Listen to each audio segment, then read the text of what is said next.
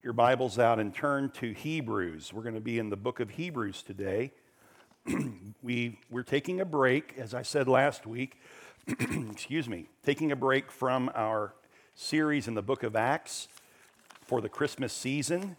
We'll come back to it in January, but right now we want to focus on Christmas, but we're going to focus on a biblical Christmas.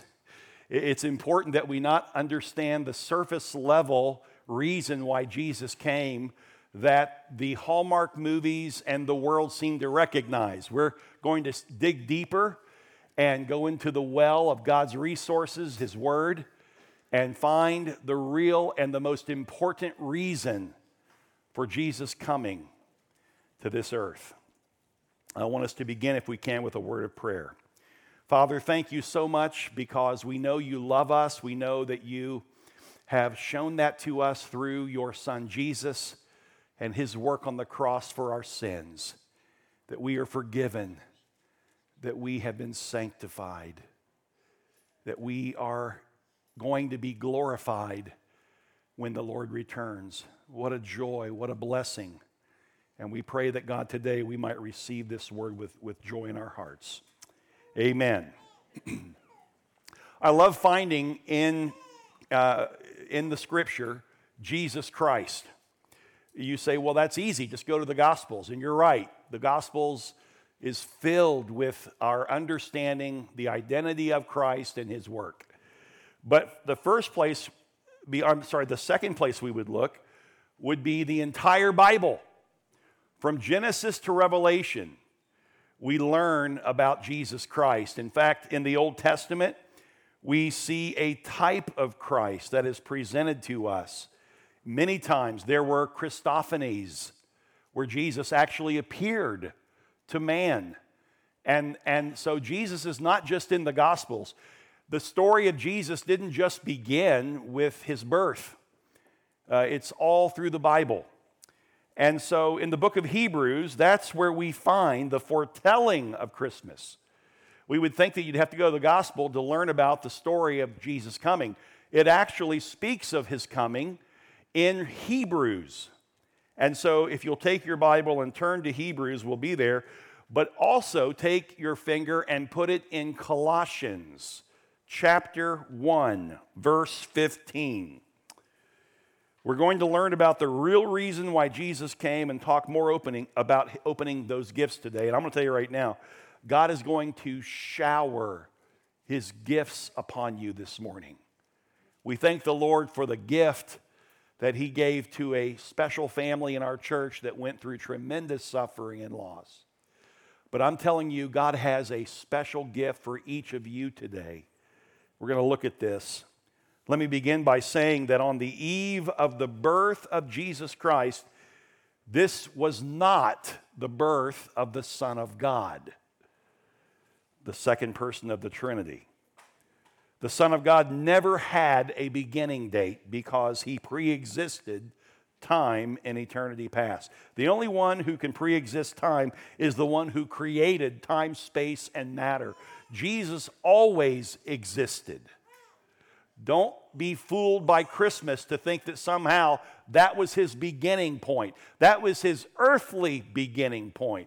But he always existed prior because he is God. The birth that we celebrate at Christmas is the birth of his incarnation, when the Son of God became the Son of Man so that the sons of men might become the children of God.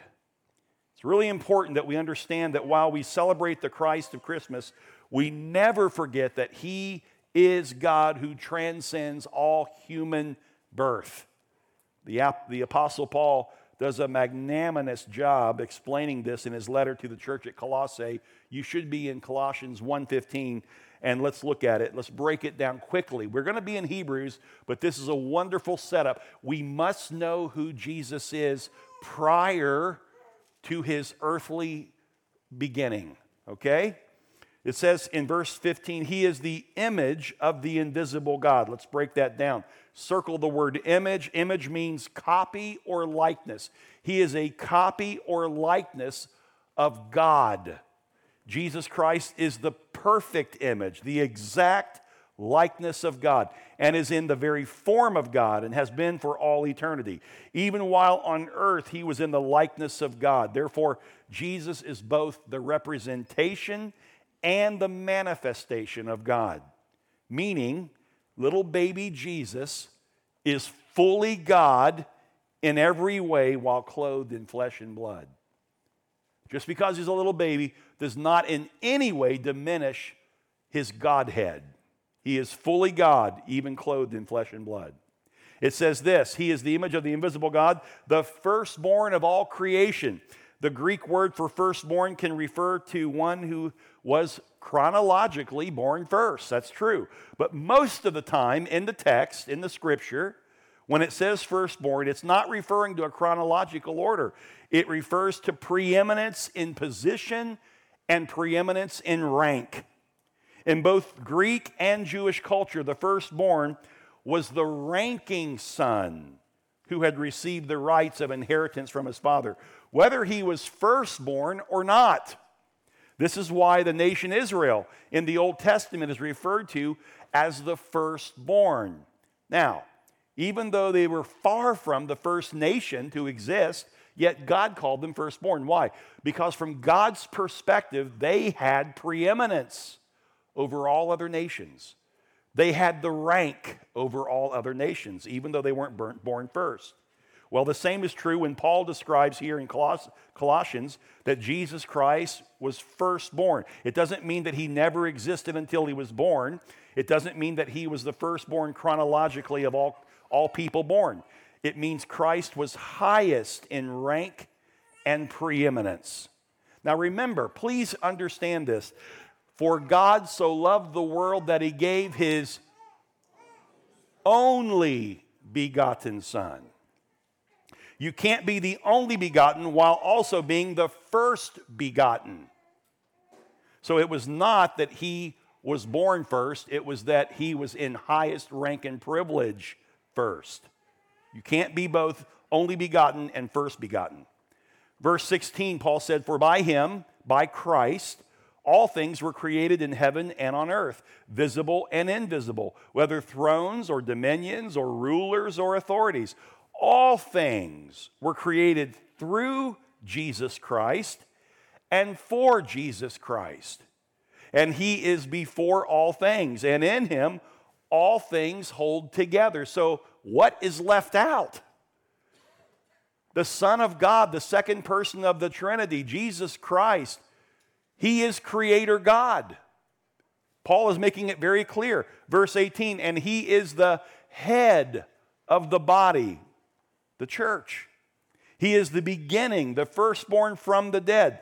That means, now that in that case, when it's using the word firstborn, it's one of the few incidents where it is speaking chronologically. Jesus was the first to be resurrected by the Father, that in everything he might be preeminent. For in him all the fullness of God was pleased to dwell, and through him to reconcile to himself all things, whether on earth or in heaven, making peace, here it is, by the blood of his cross. So, Jesus didn't find his beginning in Bethlehem. That's not his beginning point. He pre-existed all creation because he is God. And on that first Christmas Eve, the eve of his birth into this world, the earth was oblivious to what was about to take place. Okay? I mean, no one had a clue that God was about to be transported to earth in the form of a man. Everything was moving along as always, okay? It was a quiet, peaceful, uneventful night for the shepherds under the stars, just as it is every night. Everything was going along just as usual. Everyone was oblivious to what was about to happen. But heaven wasn't. While it was quiet on the first Christmas Eve, heaven was exploding with exhilaration and excitement and worship over God the Father's plan to send forth his Son in the form of human being to the earth. This is incredible. The angelic hosts were about to break open the sky and make the greatest proclamation ever made. A choir of angels, more than you could count, were about to break into song and worship Emmanuel, God with us. The birth of this particular newborn meant that God had sent forth his salvation, capital S. But just before the revealing on that first Christmas Eve by the angels, there was a farewell going on in heaven.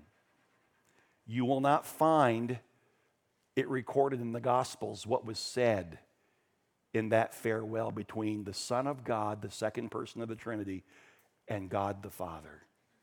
But you will find it in the book of Hebrews. Hebrews chapter 10. Turn to chapter 10. The Son of God is speaking to the Father just before he takes on a human body, and this is what he says on the first Christmas Eve. Hebrews chapter 10, verse 5. Consequently, when Christ came into the world, he said, "Sacrifices and offerings you have not desired." That is a declaration that the sacrifice of animals was insufficient to cover the debt of sin that man had committed against God. God's anger and God's wrath against sin couldn't be satisfied with the blood of animals. The blood of animals only covered the sin like a blanket would cover something. But if you lifted the blanket, the sin is still there. That's what all the animal sacrifices of the Old Testament, that's all they could do, was simply put a covering, a blanket over. It was a way of atonement, but it was not a way of redemption. Atonement is a covering, redemption is a complete taking away of all sin. Under redemption, you lift the blanket, there is no sin. That could not occur with a blood sacrifice, an animal sacrifice.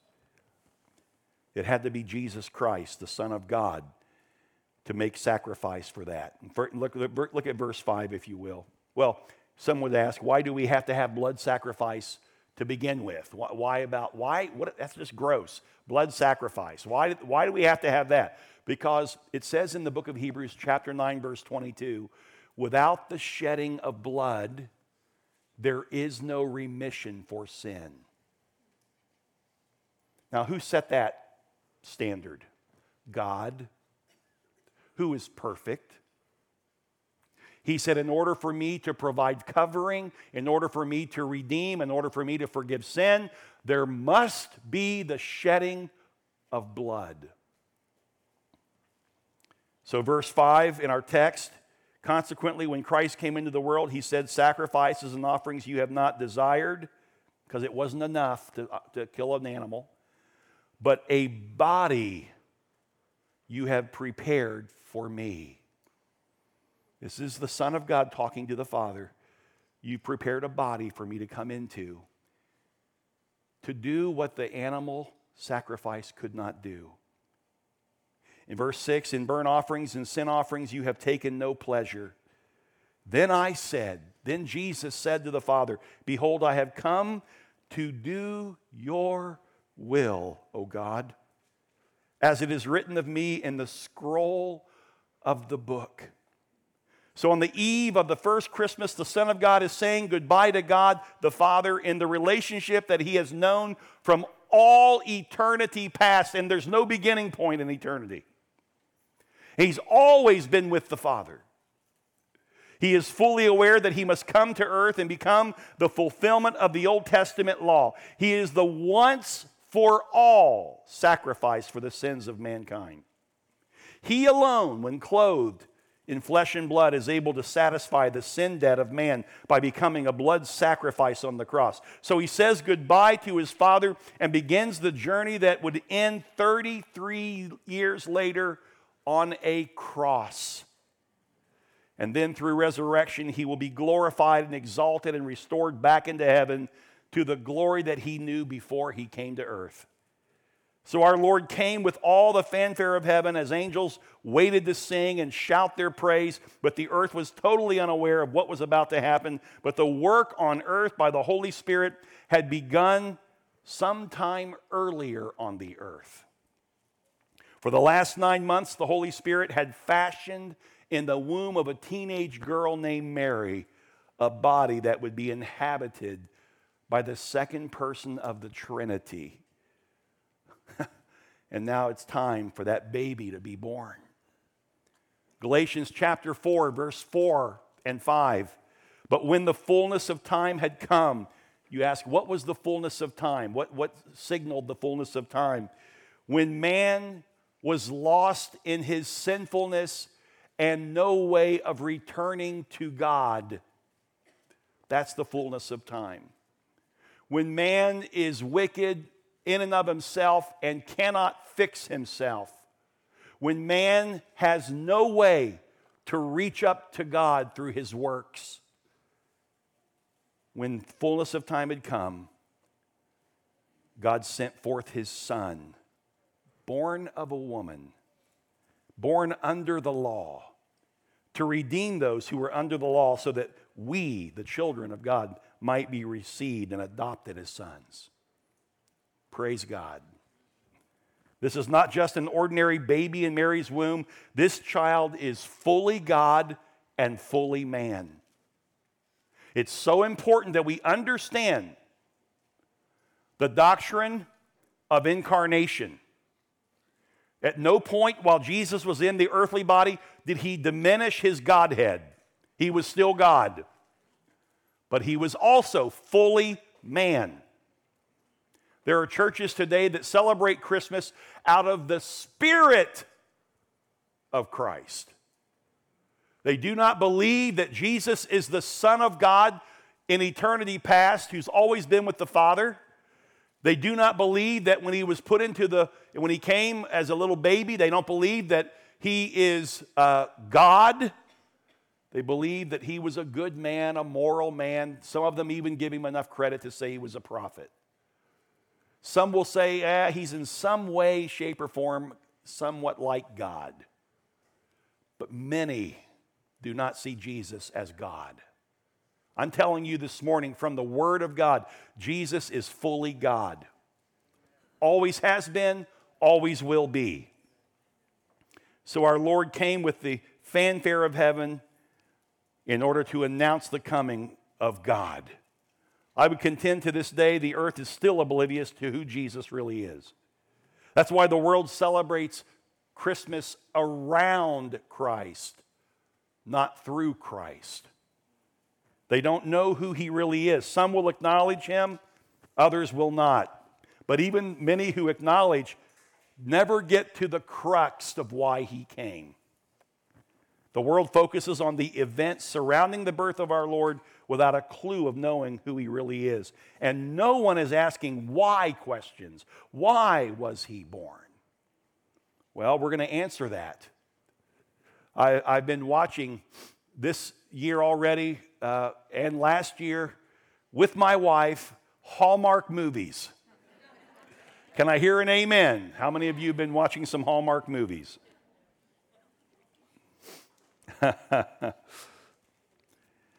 But I've never once heard them say the real reason why Jesus came, if they mention him at all. And the only focus of the human need, that's really what they're after. His birth reminds us to love one another. The birth of Jesus reminds us that miracles still happen. His birth reminds us of our need for peace on earth. They give all these side effects, never get to the real stuff. His birth reminds us of our need for peace, but they never get to what we are going to talk about for the next few minutes. Why did the Son of God come to earth in the form of a man? Some would say to show man who God is, yes.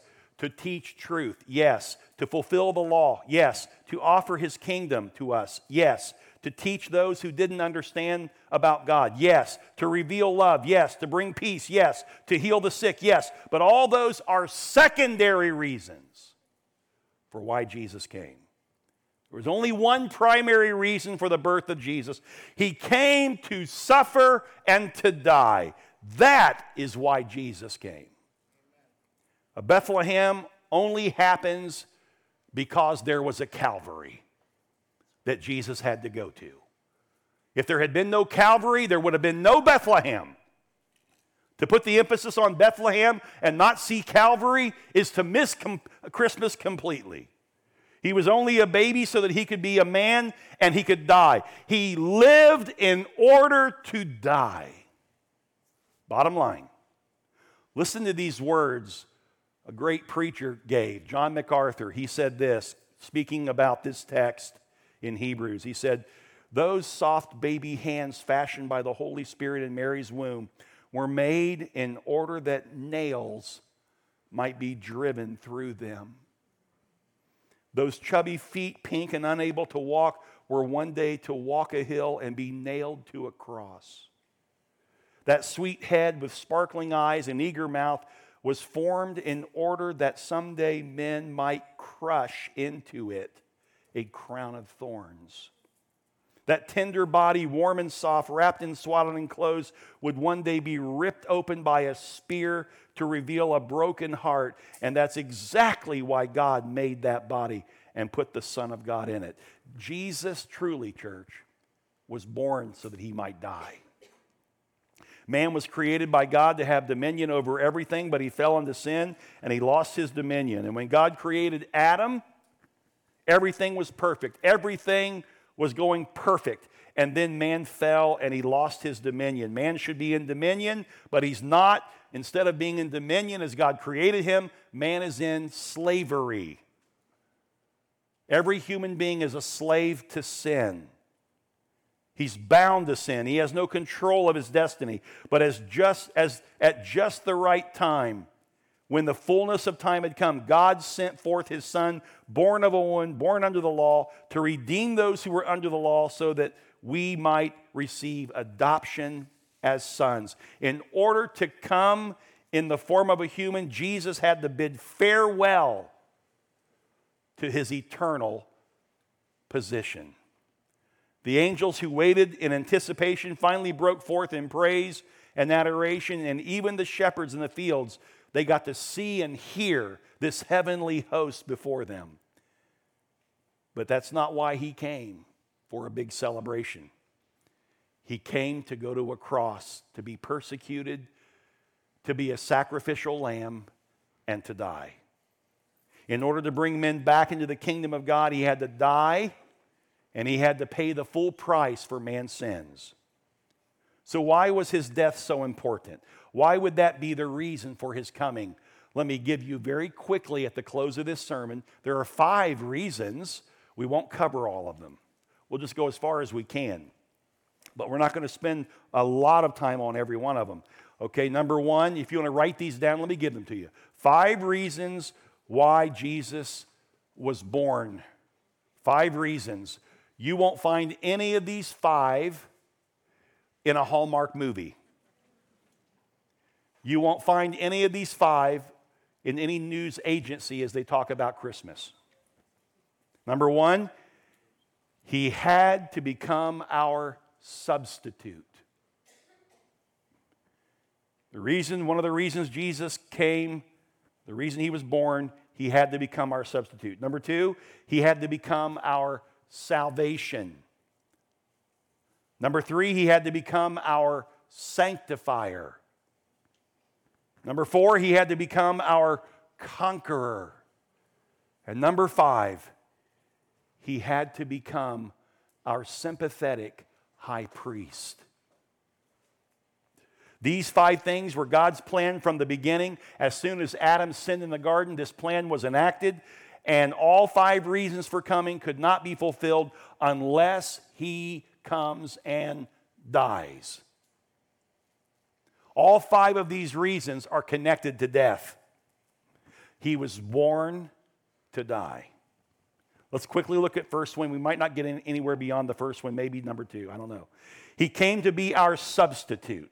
Take your Bible now and turn to Hebrews chapter 2. We're in the book of Hebrews. Hebrews is giving us the picture of why Jesus was born. In Hebrews chapter 2, look at verse 5, if you will. It says, "For it was not to angels that God subjected the world to come, of which we are speaking. It has been testified somewhere, what is man that you are mindful of him, or the Son of Man that you care for him? You made him," speaking of Jesus Christ, "you made him for a little while lower than the angels." That was the period of time he was on the earth. He was lower than the angels. "You have crowned him with glory and honor, putting everything in subjection under his feet." Jesus had to put everything under his feet, all sin under his feet. Now, in putting everything in subjection to him, he left nothing outside his control. At present, we do not yet see everything in subjection to him, but we see him for a little while was made lower than the angels. Why was Jesus made lower? Here it is. He was crowned with glory and honor because of the suffering of death, so that by the grace of God he might taste death for everyone. He came to be our substitute. The Old Testament prophet Ezekiel said it this way: "The soul that sins shall die." Paul said it this way: "The wages of sin is death.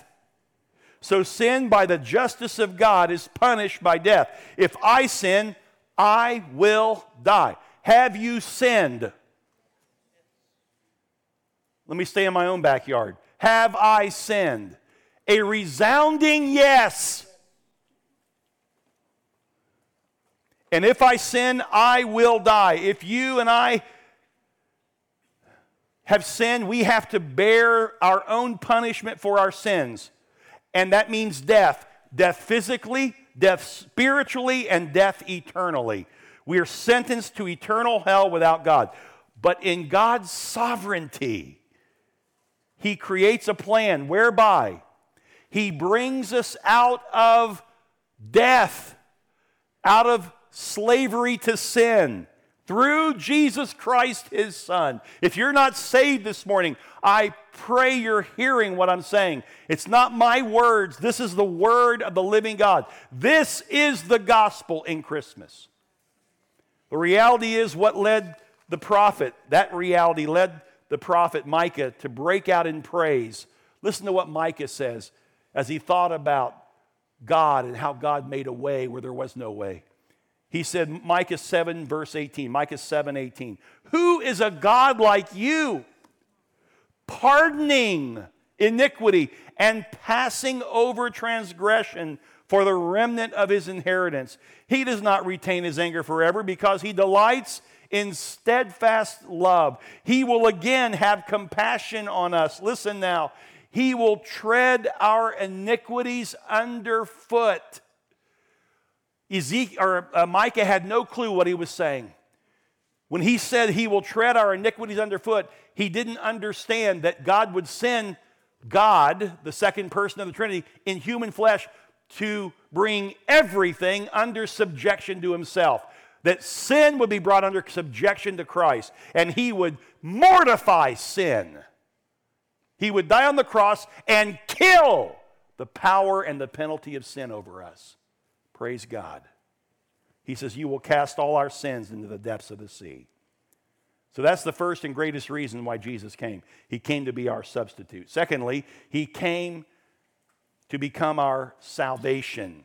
He had to become our salvation. He had to bear our punishment. Verse 10 in our text. "For it was fitting that he," when he says he, he's talking about God the Father now.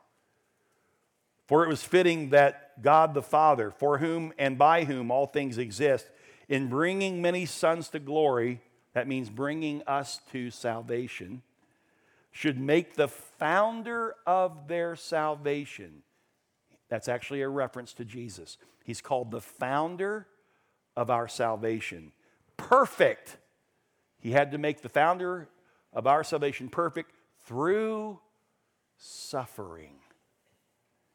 Jesus became the founder of our salvation. He became the way maker through his death. He is our suffering Savior. Amen? Jesus plowed the way for God's anger and wrath to be satisfied by taking on all our sin and the punishment for sin. This pleased God the Father, who does all things for his glory, who made all things for his glory to the end that they might bring glory back to him. Jesus did exactly that by taking on all of our sins. That's why he came. That was the first part of the verse. It pleased God to make his Son the founder of our salvation by putting him to death on the cross. And then he says, if you go to Hebrews 5, verse 8,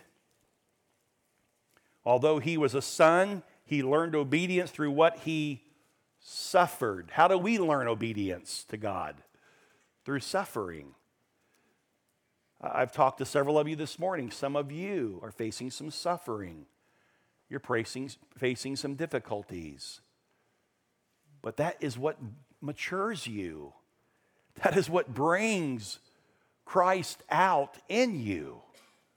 He grows us when we suffer. I love that. He's our salvation. Jesus is our sacrifice, and he is our salvation. Listen, I love this. You know what Jesus' name means? You know what Jesus means? God is salvation. He's not just salvation in the sense of a small s. He's capital S. He is salvation. Number 3, he had to become our sanctifier.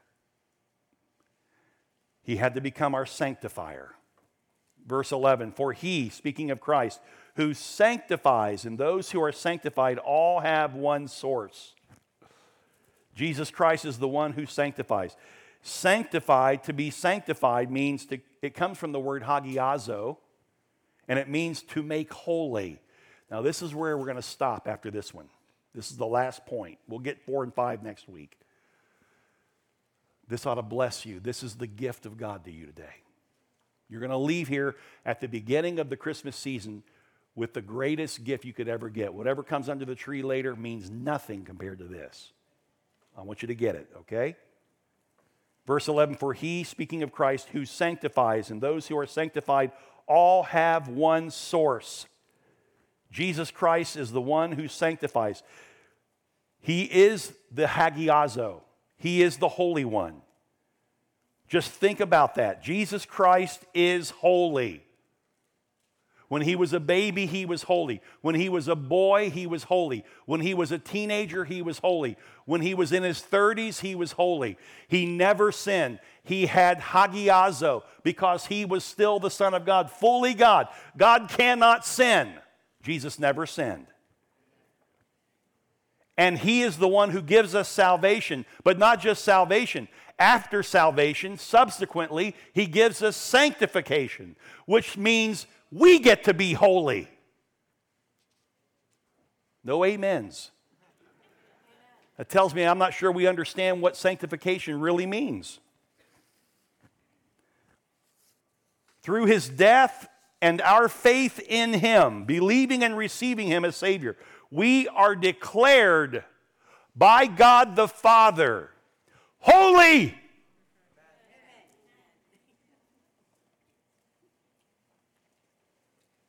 This is a positional truth that you should never forget. Did you hear what I said? It's a positional truth. Positionally speaking, God has legally made it available to you that you would hold the position from his view, from his eyes, looking at you, Christian. You are holy today. I love the song we sang, Jesus paid it all. All to him I owe. Sin had left a crimson stain. He washed it white as snow. Man, oh man.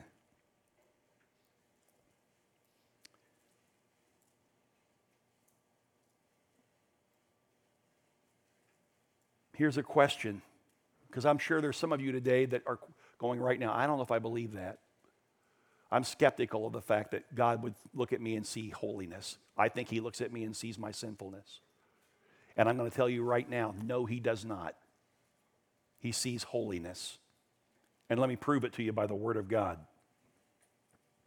When Christ died on the cross, how much of your sin did he pay for?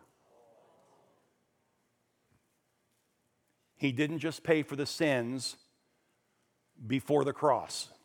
He paid for every human being, for every sin they would ever commit, not just the sins before they became a Christian. He paid for the sins that they would commit after they became a Christian also. I'm telling you, positionally speaking, what God the Father sees in you is holiness.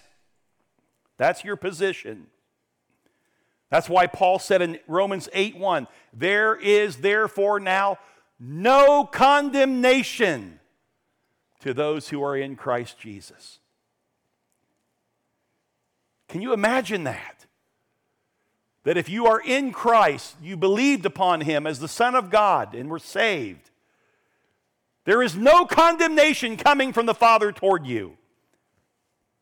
Sanctification is the process of being conformed to the image of Christ. It has nothing to do with salvation. It's subsequent to salvation. In other words, it's your way of life after salvation. Sanctification is you striving in practice what you already are in position. You are positionally holy from heaven to earth. You're positionally holy. But you got to strive, you got to practice holiness. Has nothing to do with whether you can lose your salvation or not. You cannot. It's not connected to salvation. It's simply you on earth trying to practice what God has already given you. Isn't that wonderful? So now I'm not trying to do right for the sake of pleasing God and appeasing God. Now I desire, I'm compelled to do right because he's made me holy. Not that when I don't do right, I'm no longer holy. From his eyes, I'm always holy. So now I'm just compelled to do right because he loved me so much to make me. Turn to your spouse or the person sitting close by and say, you are holy. I know that's hard for some husbands and wives to do. You are holy, honey. That's how God sees you. We've got to understand that. It doesn't mean that that person is perfect on earth. They're not. It just means that it doesn't matter how many sins they've committed. If they truly have been saved, from God's view, positionally, they're holy. Hebrews 10:14, for by a single offering, an offering of what? An offering of his body, he has perfected, look at that now, Jesus has perfected for all time. So out of a single offering, Jesus has perfected for the next 6 months. Jesus has perfected for the next year. No. He has perfected for all time those who are being sanctified, those who are striving in practice to what they already are positionally. That is holiness. In other words, while you're being sanctified, you're completely holy from God's view. Is that not a gift to you today? To walk out of here knowing that your Father's not holding your sins over you. If you believed in Jesus as the Savior who died for you and has forgiven you, you can walk out of here knowing God is not counting sins against you anymore. Praise God for that. Because we're real good at beating ourselves up, and we're also going to receive from others the beating. They're going to remind us how imperfect we are. And they're right in the sense that we haven't completed yet the sanctification. We're still in process. That's why you never want to beat up someone. You never want to condemn them because they fail. Because if they're saved from God's view, they're holy. And they're in process of practicing holiness. That means, practicing means you hope to get it. It's like a physician that practices medicine. They don't get it right all the time. That's why I don't like going to practitioners. Don't practice on me. I want the guy who gets it right pretty much all the time. Amen. Would you agree? Well, you're that person too. You're a practitioner. Listen, friends, after receiving by faith the imputed holiness of Christ, don't ever question whether there is something in this universe that can ever take that away from you. You have been perfected forever through the offering of Jesus' body, and if you could lose it, then Jesus didn't do it right. And if he didn't do it right, God the Father would have never raised him from the dead. He'd have left him in that ground or in that tomb. But Jesus did do it right. Therefore, Jesus has made you positionally holy with God the Father, and you ought to rejoice over that today. If there's anything you celebrate for Christmas, you celebrate that God came in human form, paid the perfect price on the cross so that you could be positionally holy before God the Father. The sin debt was paid. He came in order to die. He made you positionally holy. And then there's this wonderful truth that he caps it off with. Look at verse 11. That is why he, Jesus, is not ashamed. Jesus is not ashamed to call you and me brother and sister. Let's flesh that out. Jesus, in his glorified body, walks in here, glowing. Eyes like fire, voice like a rushing water, hair white as wool. He walks in here and he looks at you, and you are completely overwhelmed by the presence of God, by the presence of holy. And all you think is how unholy you are in his presence of holiness. And then he looks at you and he says, hey, Susan, hey, John, hey, Greg, how are you doing, brother? How are you doing, sister? He's not embarrassed when you fall short,